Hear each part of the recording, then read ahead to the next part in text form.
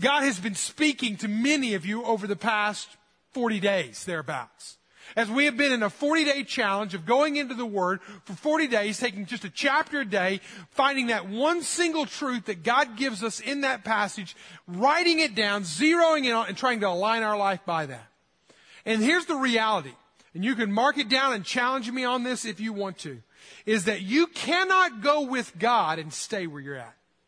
God's going to move. He's going to change. He's going to rearrange. He's going to morph your life. He's going to change your life. But if you are the kind of person who says, you know what? God, I'm in control of this ship. I'm in control of my life. And God, I will let you in when I want to. Then you're not the way you ought to be. I'll just put it to you plain and straight like that. You need to lean in and let God be God and you be the created one. Instead of you trying to be God. And let God begin to move and shape and morph your life however He will. And God speaks through this ancient yet timeless book. That's why for 40 days, and it'll be into 40 days this week, that's why we've said, take a chapter a day. Now, I'm not going to ask for a survey of how many of y'all completed it, all right? All right, I'm not going to do that, but I'm going to say many of you started it. Some of you hopped, skipped, and jumped through it. Don't give up on yourself. Because I know a lot of you, because I asked you this a few weeks ago. 14 days into it, I said, how many of y'all in 14 days have heard God speak to you in some manner? You know what you said? We tallied them all up. This is what the survey says. 86% of you said in 14 days of reading the Word, God spoke to me. Why do we do this? Why do we get into this book? Why do we take this challenge? So that we'll hear God's voice. And so we'll adjust our life to His voice. Hearing His voice is one thing. But now my question to you, how have you adjusted your life to this? How has God rearranged the furniture, the attitude? Has there been a sin that you needed to confess that you've been carrying with you through life? Has there been a command that you needed to obey? Has there been an example you needed to follow? Has there been an attitude you needed to change? What is it in your life that God has spoken to you about? And how have you dealt with that? How have you adjusted your life? Because here's what happens. Now listen very carefully. There's two sequences of what happens. When you hear God speak, one of two things are going to happen in here. One, you're either going to doubt or you're going to believe. You're either going to have fear or you're going to have faith. You're going to say, okay, I'm in with you, God. I want to make that change. Or you're going to go, no, I don't know that I want to do that. I don't really think that's God. Surely God wouldn't say that. Surely God wouldn't want me to forgive that person. Do you know how bad that person has treated me, has abused me, has neglected me? God would never want me to forgive that person. And we'll struggle with that in our mind. And we'll make God's will some kind of mystery out there. Listen, let me say this to you. It's God's will for your life is not a mystery issue as much as it is an intimacy issue. You get that down big, plain, and straight. In John's gospel, this is what Jesus said in chapter 10. He said, my sheep hear my voice. I know them, and they follow me. My sheep hear my voice. I know them. There's an intimacy factor there. I know them, they know me, and they follow me. My question to you, how's the intimacy of your relationship with Christ? What has He done? And when God brings together circumstances and He brings together godly people in my life that start speaking truth into my life, and when God brings a verse or two or three into my, I begin to take note. When God starts bringing those circumstances that start shaping you, the Holy Spirit inside of you, speaking to you, prompting you, listen, all I can say, lean in. Don't push back. Lean in. Believe, don't doubt. What kind of sequence are you in right now? Because the second one is ignore or adjust. Are you going to ignore it, what God says to you? Or are you going to adjust to it? Now some of you, again, because of the challenge, because of I don't want to do that. I've said all along, read one chapter a day, write down one statement a day, and realign your life to that one statement. That's been the challenge all the way along. All of that is calling you to change. You're going to see in our memory verse that we're going to focus on this week.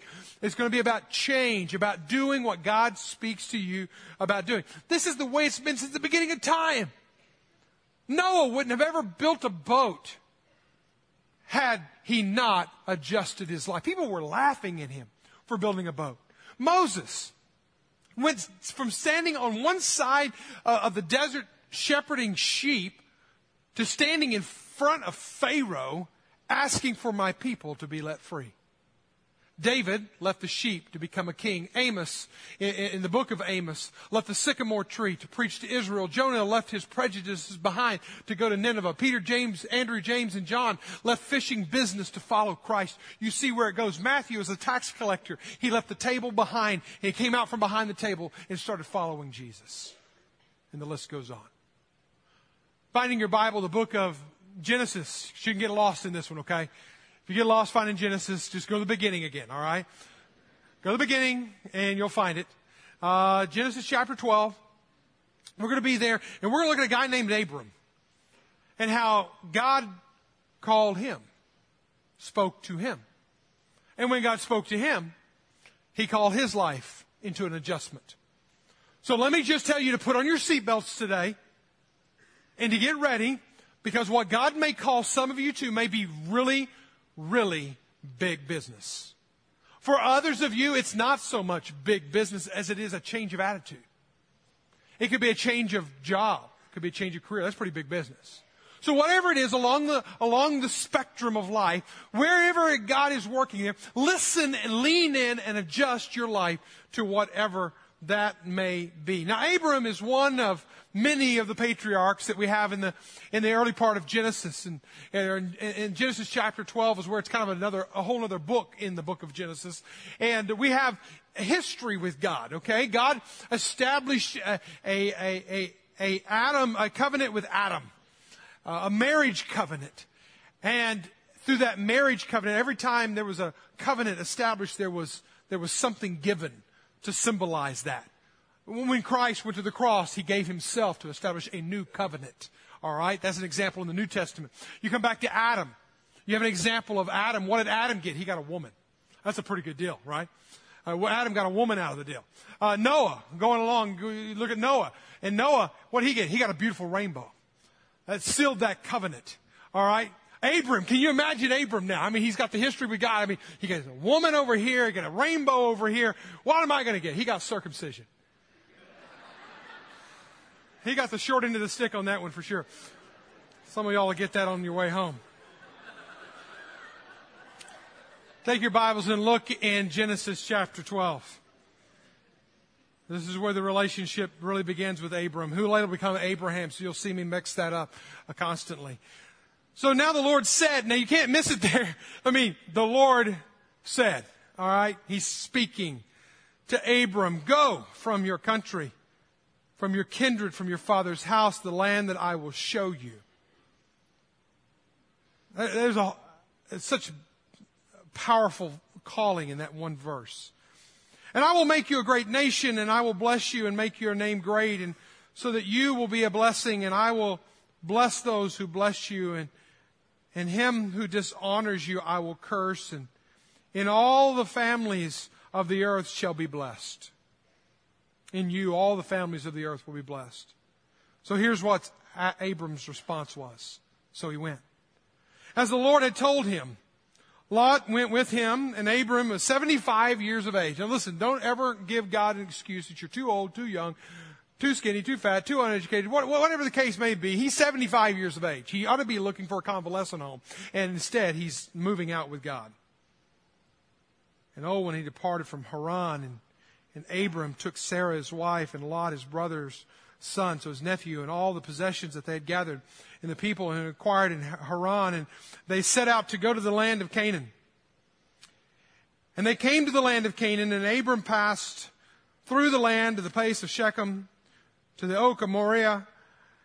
At that time, the Canaanites were in the land. Now, he's going to the land of Canaan. The Canaanites are in the land, and to this day, they're fighting still over that land. And whose land that is, just watch the news, and you can find out about that. They're fighting to this day. Then the Lord appeared. There's a theophany that happens here to Abram, and he said, to your offspring I will give this land. So he built an altar to the Lord, who had appeared to him.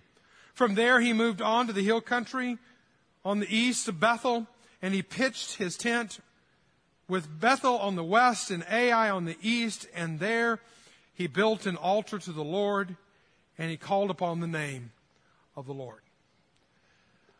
When God speaks, and he speaks, he spoke to Abram, he spoke to all the patriarchs, he spoke to all the people that I just listed throughout the scriptures, and we can go on, and even 86% of you in 14 days of being in the Word, you testified, not me putting it in your mouth, but you testified that God spoke to you. So what do you do with that? And as I challenge you not just to go 40 days in the Word, I want you to go the next 40 days in the Word, and after that go 40 more days. In fact, go 40 years in this journey on. Keep that journal and fill it up again and fill it up again. And let God continue to speak to your life. But what do you do with it? There are three questions I think we need to ask ourselves when God speaks. One is, what has God said to me? That's a simple question. I don't want to dumb it down here, but it's really a simple question that you need to wrestle with, and you need to be able to jot it down.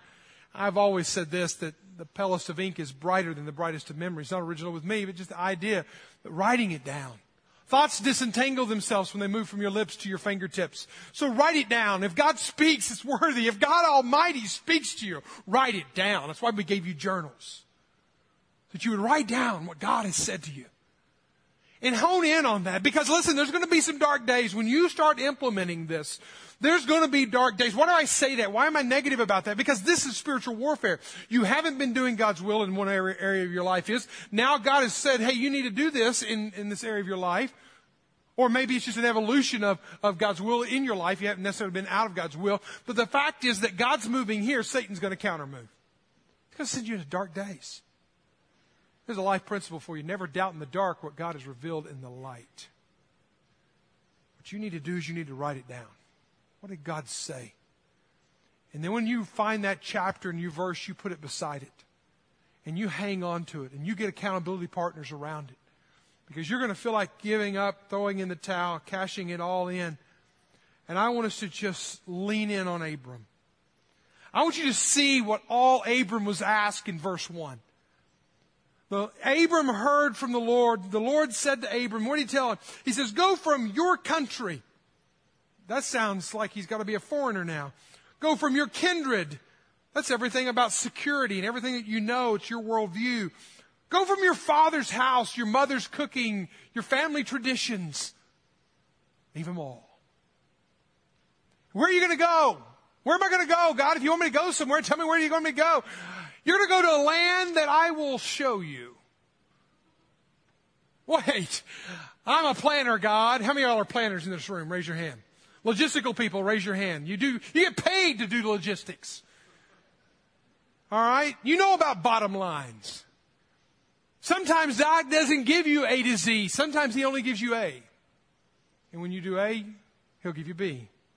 When you do B, He'll give you C. And you have to work through God's process. Remember, He's God and you're not.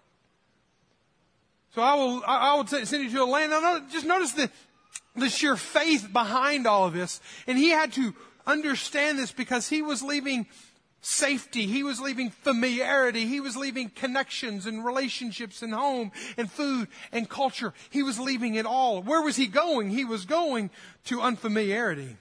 He was going to the unknown. He was going to the unfriendly. He was even going to the unsafe.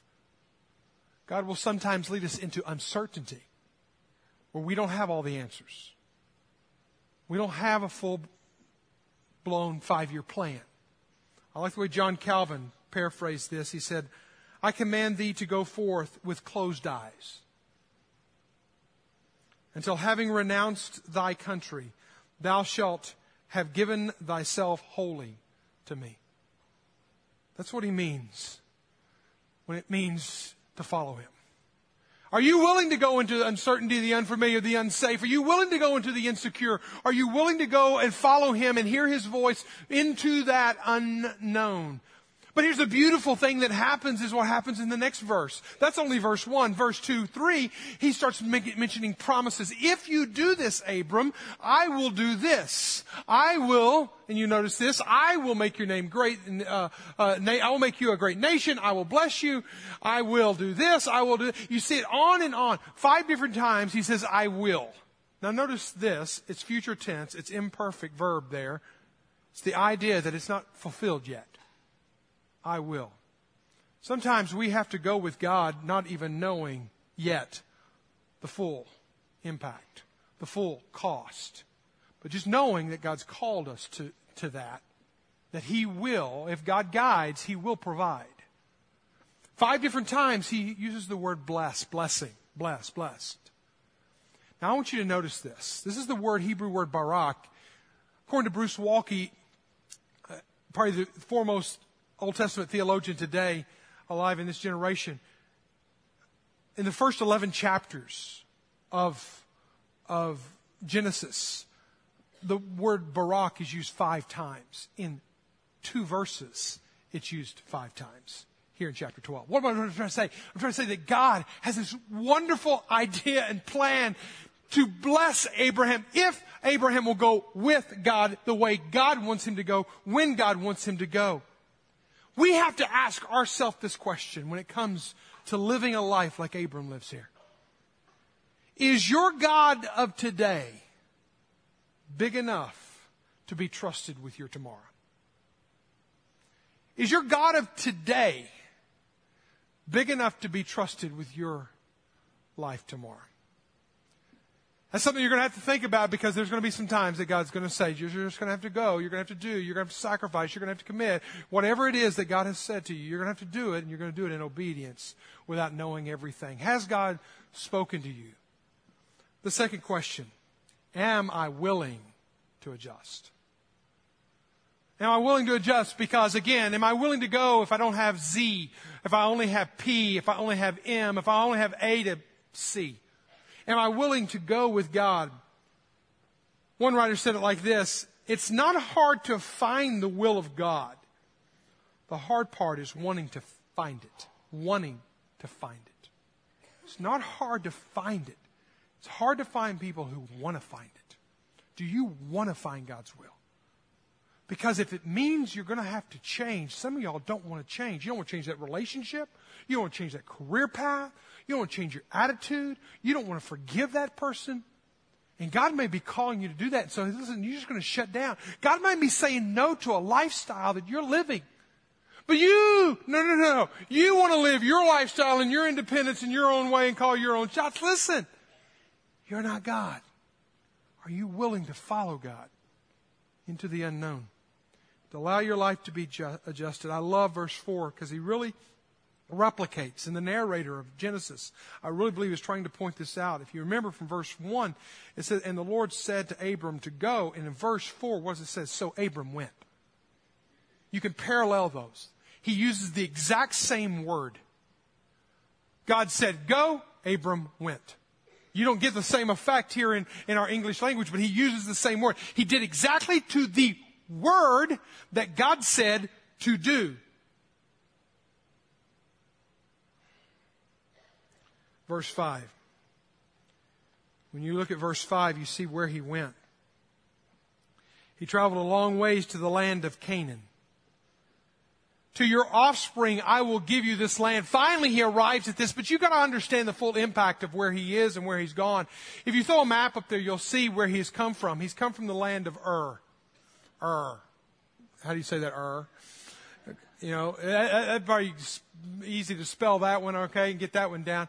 But then, which is modern day, it was just southwest of, or southeast of modern day Babylon, which would be modern day Baghdad. But then he travels up. God didn't always give us the most direct route. Have you noticed that?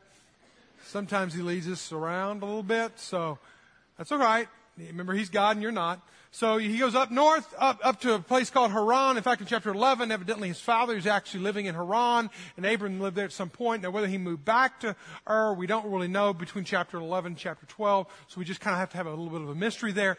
But when he's in Haran, he picks up a few people that go with him, and so to start this nation. And so you see all of this happening, which, by the way, Haran is near modern-day Mosul. If you watch the news, it's actually in the news these days. And then he heads south after going through Aleppo. Aleppo is in southern Turkey, right near the mountain range, and then he heads south along the coast in Damascus into Syria, all the way down to a place called Bethel. That's where he stops. From Ur to Haran, we know it's 500 miles. So let's just say it was another 500 at least, that far on down to Bethel. So he goes about maybe 1,000, maybe 1,200 miles, and he does this on foot. There was no speed trains, there was no planes, there was no plane trains or automobiles. There was nothing of that, okay? All he had was his feet and camels, and that's it. And now he makes this long journey, and then all of a sudden God's voice says, okay, stop. You've arrived. Maybe his voice sounded something like this. You have reached your destination. Your route guidance is complete. I don't know, maybe a little bit of a stretch. But whatever it was a very clear voice. He had this theophany, as they call it, because God appeared to him. I want us to realize this. God may not lead us in the most direct path. God may lead us out of the comfortable, familiar grounds that we know. But where God leads us, He will provide for us. And when He will show us the way that we're to go. Even if it's way out of the way. So the best thing we could do is do His will. No matter if we like it or don't like it, no matter if we know everything or we don't know anything about it. James chapter 1, verse 22 is a verse I think you would be most appropriate to memorize this week as we wrap up this series. The reason I have you read the Word for 40 days and challenge you for 40 days is not to make you smarter. All right? Even though hopefully you are smarter. But it's to make you a doer of the Word. Be doers of the Word and not hearers only, deceiving yourselves. See, a lot of people will get, they'll check it off. Okay, I've read my Word today. I've read the Word today. I've been in the Word. I did what Mike said to do. Check it off. No. You didn't do don't worry about what I say to do. Worry about what God has said to do. And have you adjusted your life to that? When we started Grace Point, it was a big move for us. We were in familiar grounds. Well, we were in Africa, and Africa was a big move for us to go from Zambia, from northeast Arkansas to Zambia, and to live there. And that was a big move for us, a big adjustment. But when we got our feet on the ground, we were loving Africa. We lived in Africa. Joshua was born in South Africa, and so that was life. And all of a sudden, God began to move. He said, I want you to go back to America. I want you to start a church, not just another church. I want you to start a church that from the get-go, it's going to have the world on its heart, and that will start other churches. So here we go back to a living room, to another living room, to a bigger living room, to a hotel conference room, to a elementary school, to a high school, to our first phase, to our second phase. You're a part of the process. You might look around today and say, oh man, this has been going a long time, but there's a story behind it. There's a leaving a land that we knew, that we didn't know how it was going to end. We didn't know where it was going to go. We just knew that there was a call on our lives to do something, to be a part of something that would help start other somethings that would be much bigger than us. And God continues to move, continues to work. And some of you heard God's voice, but are you going to adjust? I want you to meet some of ours who are hearing that call, who are adjusting their lives accordingly. This is big stuff. This is big stuff for us. So I want you to listen closely to Jared and Katie as they come. Go for it, man. Yeah. Came here in 2005 as our youth pastor, and that was an incredible transition for me and position. But to be honest, my passion really never was just students. It was more God put me in that context to just hopefully further advance his kingdom. And I've just always been really interested and engaged and mostly passionate about just the church. And so in 2008, I accepted the position of worship arts pastor, in which I knew nothing about, and took a lot of prayer on both of ours. But again, I was passionate about the gospel advancing however God wanted me to do that. And in every transition in my life, the scripture that Jesus keeps coming back, because he can't get it into my head, I guess. He knows I drift, is John 15:5. I am the vine, you are the branches. If you abide in me, then you'll bear much fruit. I'll bear much fruit through you. But apart from me, you can do nothing. And he has to constantly remind me of that truth. And so a year and a half ago, I came to Mike, and I had this weird thing come into my heart, like past my head, into like my heart, and it was about church planting. And I did not know how to deal with it, so I came to Mike and just said, dude, I'm terrified of this thing. What should I do? And in his profound wisdom, he said, run away as fast and as far as you can, because it is hard work. And if God is calling you to it, then you can't run away from it. But if you can run away from it, it's probably sin, or, you know, some lofty thought of the grass is greener on the other side, or all this junk. And so yeah, I'm running, dude. I'm running. And so been running. I was running for a few months, and then came to my wife, Katie. Some of you all know I'm married to her. And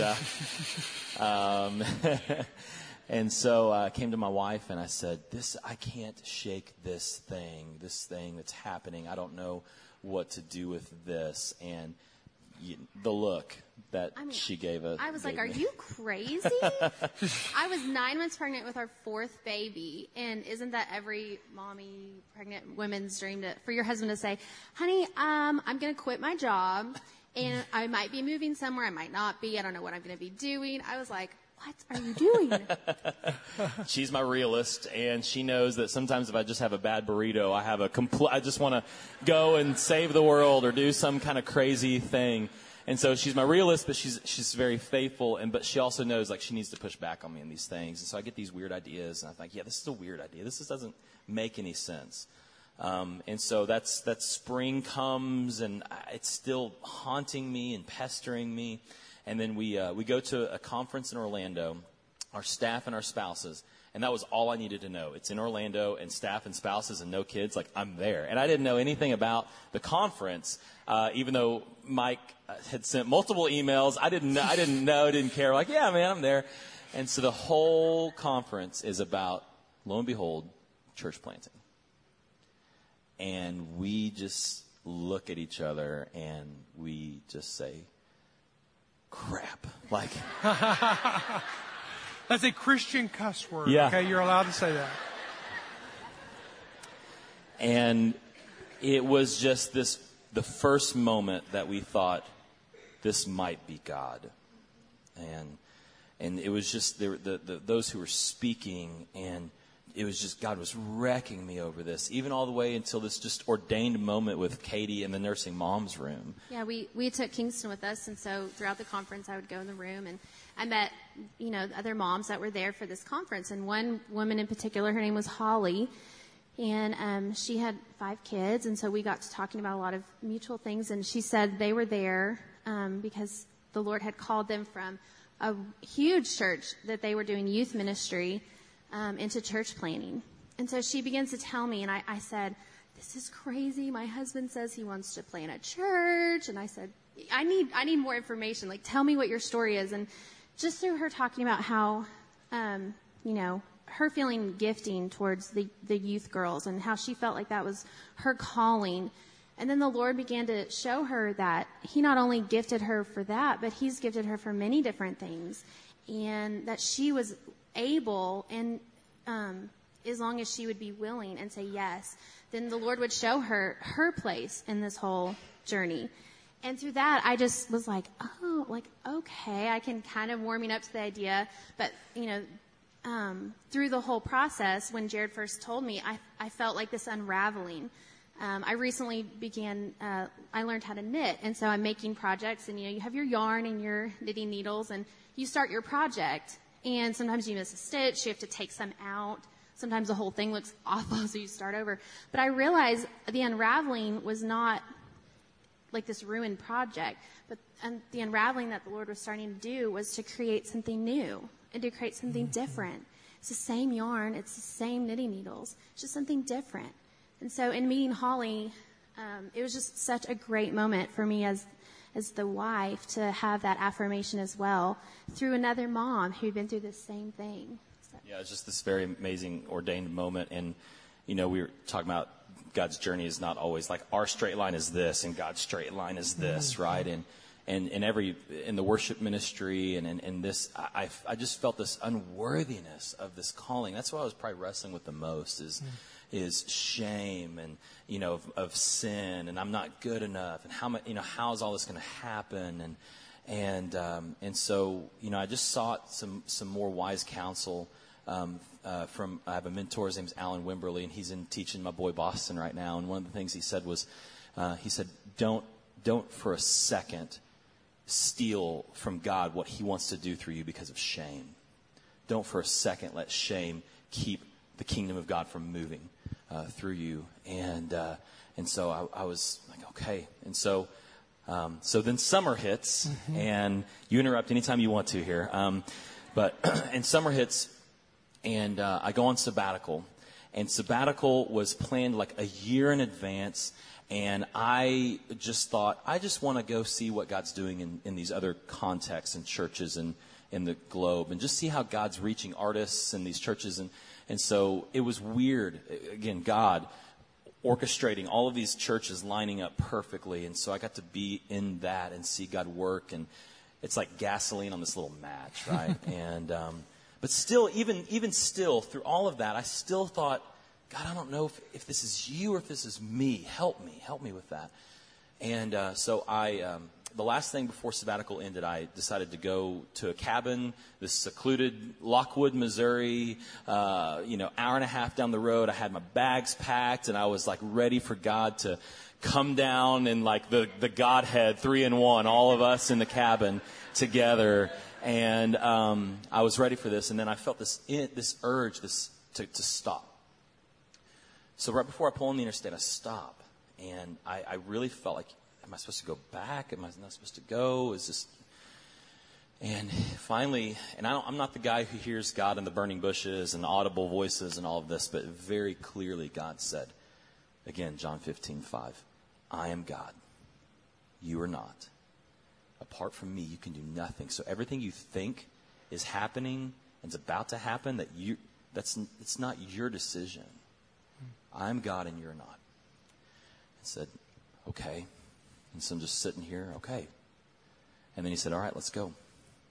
And that drive for an hour and a half, y'all, was like people were driving by me. I was going 60 down the interstate, bawling my eyes out, talking to my imaginary friend. Like people thought I was crazy. And God and I are having this conversation, and he just showers this love and mercy over me. He says, I'm not ashamed of you. Your worthiness is not found in what you can do. Your worthiness is given from me. You know that family that I've blessed you with, that's because I love you. You know that job, that church you're part of, it's because I love you. And yeah, you know this weird thing that you thought was a bad burrito for the last year and a half? That's me. That's me. And I'm going to do this through you. Apart from me, you can do nothing. I don't care what you think it's going to be. And I'm going to tell you exactly what you need today, and I'm not going to tell you anymore. And so I'm just like, and just imagine what I'm thinking the cabin's going to be like, yeah, this is going to be. And I get to the cabin, and for the next 36 hours, he is completely silent. I mean, I'm on my face. I'm asking. I'm seeking. Completely silent. Kind of frustrated. And but in hindsight, I know what he was doing and telling me. He was saying, you don't need to know anymore. Yeah. Like, you don't need to know anymore. I'm calling you to this, and this is all you need today. Yeah. So I get back from this, and I come to my wife, and I'm like, it's happening. Like, this is God. I had this moment. And again, she has this look like, I didn't have that moment. Here's a dirty diaper, welcome back. But God very clearly told me, he said, I'm going to bless this unity, and I'm going to tell Katie in my time, and when she's ready and prepared, and you wait. So I waited, and finally, the week before Christmas, God just tells Katie, it's time, and she says, okay, I trust you, I trust the Lord. And so we go to Mike and drop the bomb. But what was incredible was it wasn't a bomb to him. Like he said, we started talking, and God had been really specifically in the last year and a half or two, like burdening Mike's heart. At the same time, God's burdening my heart, and I didn't realize that and recognize that. And so we just got to have this amazing conversation. And this hits very close to home, as many of y'all have been in the church for a long time. I mean, I feel like Jared has been my right arm in the ministry for so much of it at Grace Point. 10 years here, over 13 years as a church, and nearly 14. And so I married you guys, and you were a part-time youth pastor driving up from Washita. And, it was like, and then you became a full-time youth pastor, and then worship pastor, and then a navigator, which is one of our leading pastors in our whole thing. At the same time, I'm looking at this going, I get it, God. I get it. You didn't build Grace Point to be its own little kingdom for its own little self. That we've always said from the beginning, as you have called us to start Grace Point 14 years ago, that we're a church about helping other churches start. And so my takeaway from all of this is that this is probably the most intentional thing that we've ever done. It's intentional because this is what God has called us to in the beginning, and we've done it internationally, and we've done it in Boston, and we're helping out in St. Louis and things like that. But this is like close to home. This is here. This is right now. This is us. And that God is leading us to this. Oh, but the unintentional part is I didn't want it to be Jared. I can find some other people to go, or something like that. But not Jared. Jared's my right arm. And so it's one of those things that it's tough, it's bitter, it's sweet, it's beautiful and tragic all at the same time. And as we work through this, and I can say this, Grace Point is going to go on, and it's going to be a beautiful thing as we see a sister church born out of us. Some of you will be called to go. All of us will be called to support in prayer and financial and otherwise. And so I look forward. This is not a competition thing. And some of y'all in the business world, I've even heard of it in church world, where there's non-compete clauses or whatever to your contract. It's not that way at all. This is about the kingdom of God and how we're going to be the same but different, and how we're going to reach in the same community, because you're going to be around here. And so, we're going to start immediately looking for that worship arts pastor. And you can be praying, obviously, for our family as we look for that position. It's a very key position, as you can imagine. But we're also going to pour in much prayer into them. And I want to be the first one to pray for them. But what would you add? I love this church, and I love the leadership and the people. And this isn't happening tomorrow. Like, this is going to be a slow thing. And if you come back in 6 months from now, he's still here, it's because it's the part of the plan. Yeah. And just that, again, there's just not this spirit of divisiveness, but this spirit of God's kingdom is greater than anything else that we can possibly do or desire as far as growing us. And I love this church so much that this is going to be handled right, and just I'm going to make sure that it's an incredible going in my area of worship and arts and all that kind of stuff, that God is still working in mighty ways through our people. And so, anyway. Let me pray for them. You pray with me as we lift them up. This is the first of many times that we'll pray for them. Father, I stand with dear, dear friends, colleagues in ministry and work. Lord, people that I love deeply and dearly. And that this congregation has rallied behind and followed the leadership of. And Lord, we ultimately follow your leadership. You are our God, and we are your people. And Lord, where you send, we will go. What you call us to do, we will do. And if you don't give us the A to Z today, and you just give us the A, then Lord, we'll take it. And we'll follow you to the land that you will show us. And so, Father, I lift up Katie and Jared, and Lord, their children and the generations that will be impacted through this new church plant, and all the unknowns. And Lord, we trust and we believe. And we give them to you. And we bless you, Jesus, in your name's sake. Amen. Give them a hand as we stand with them.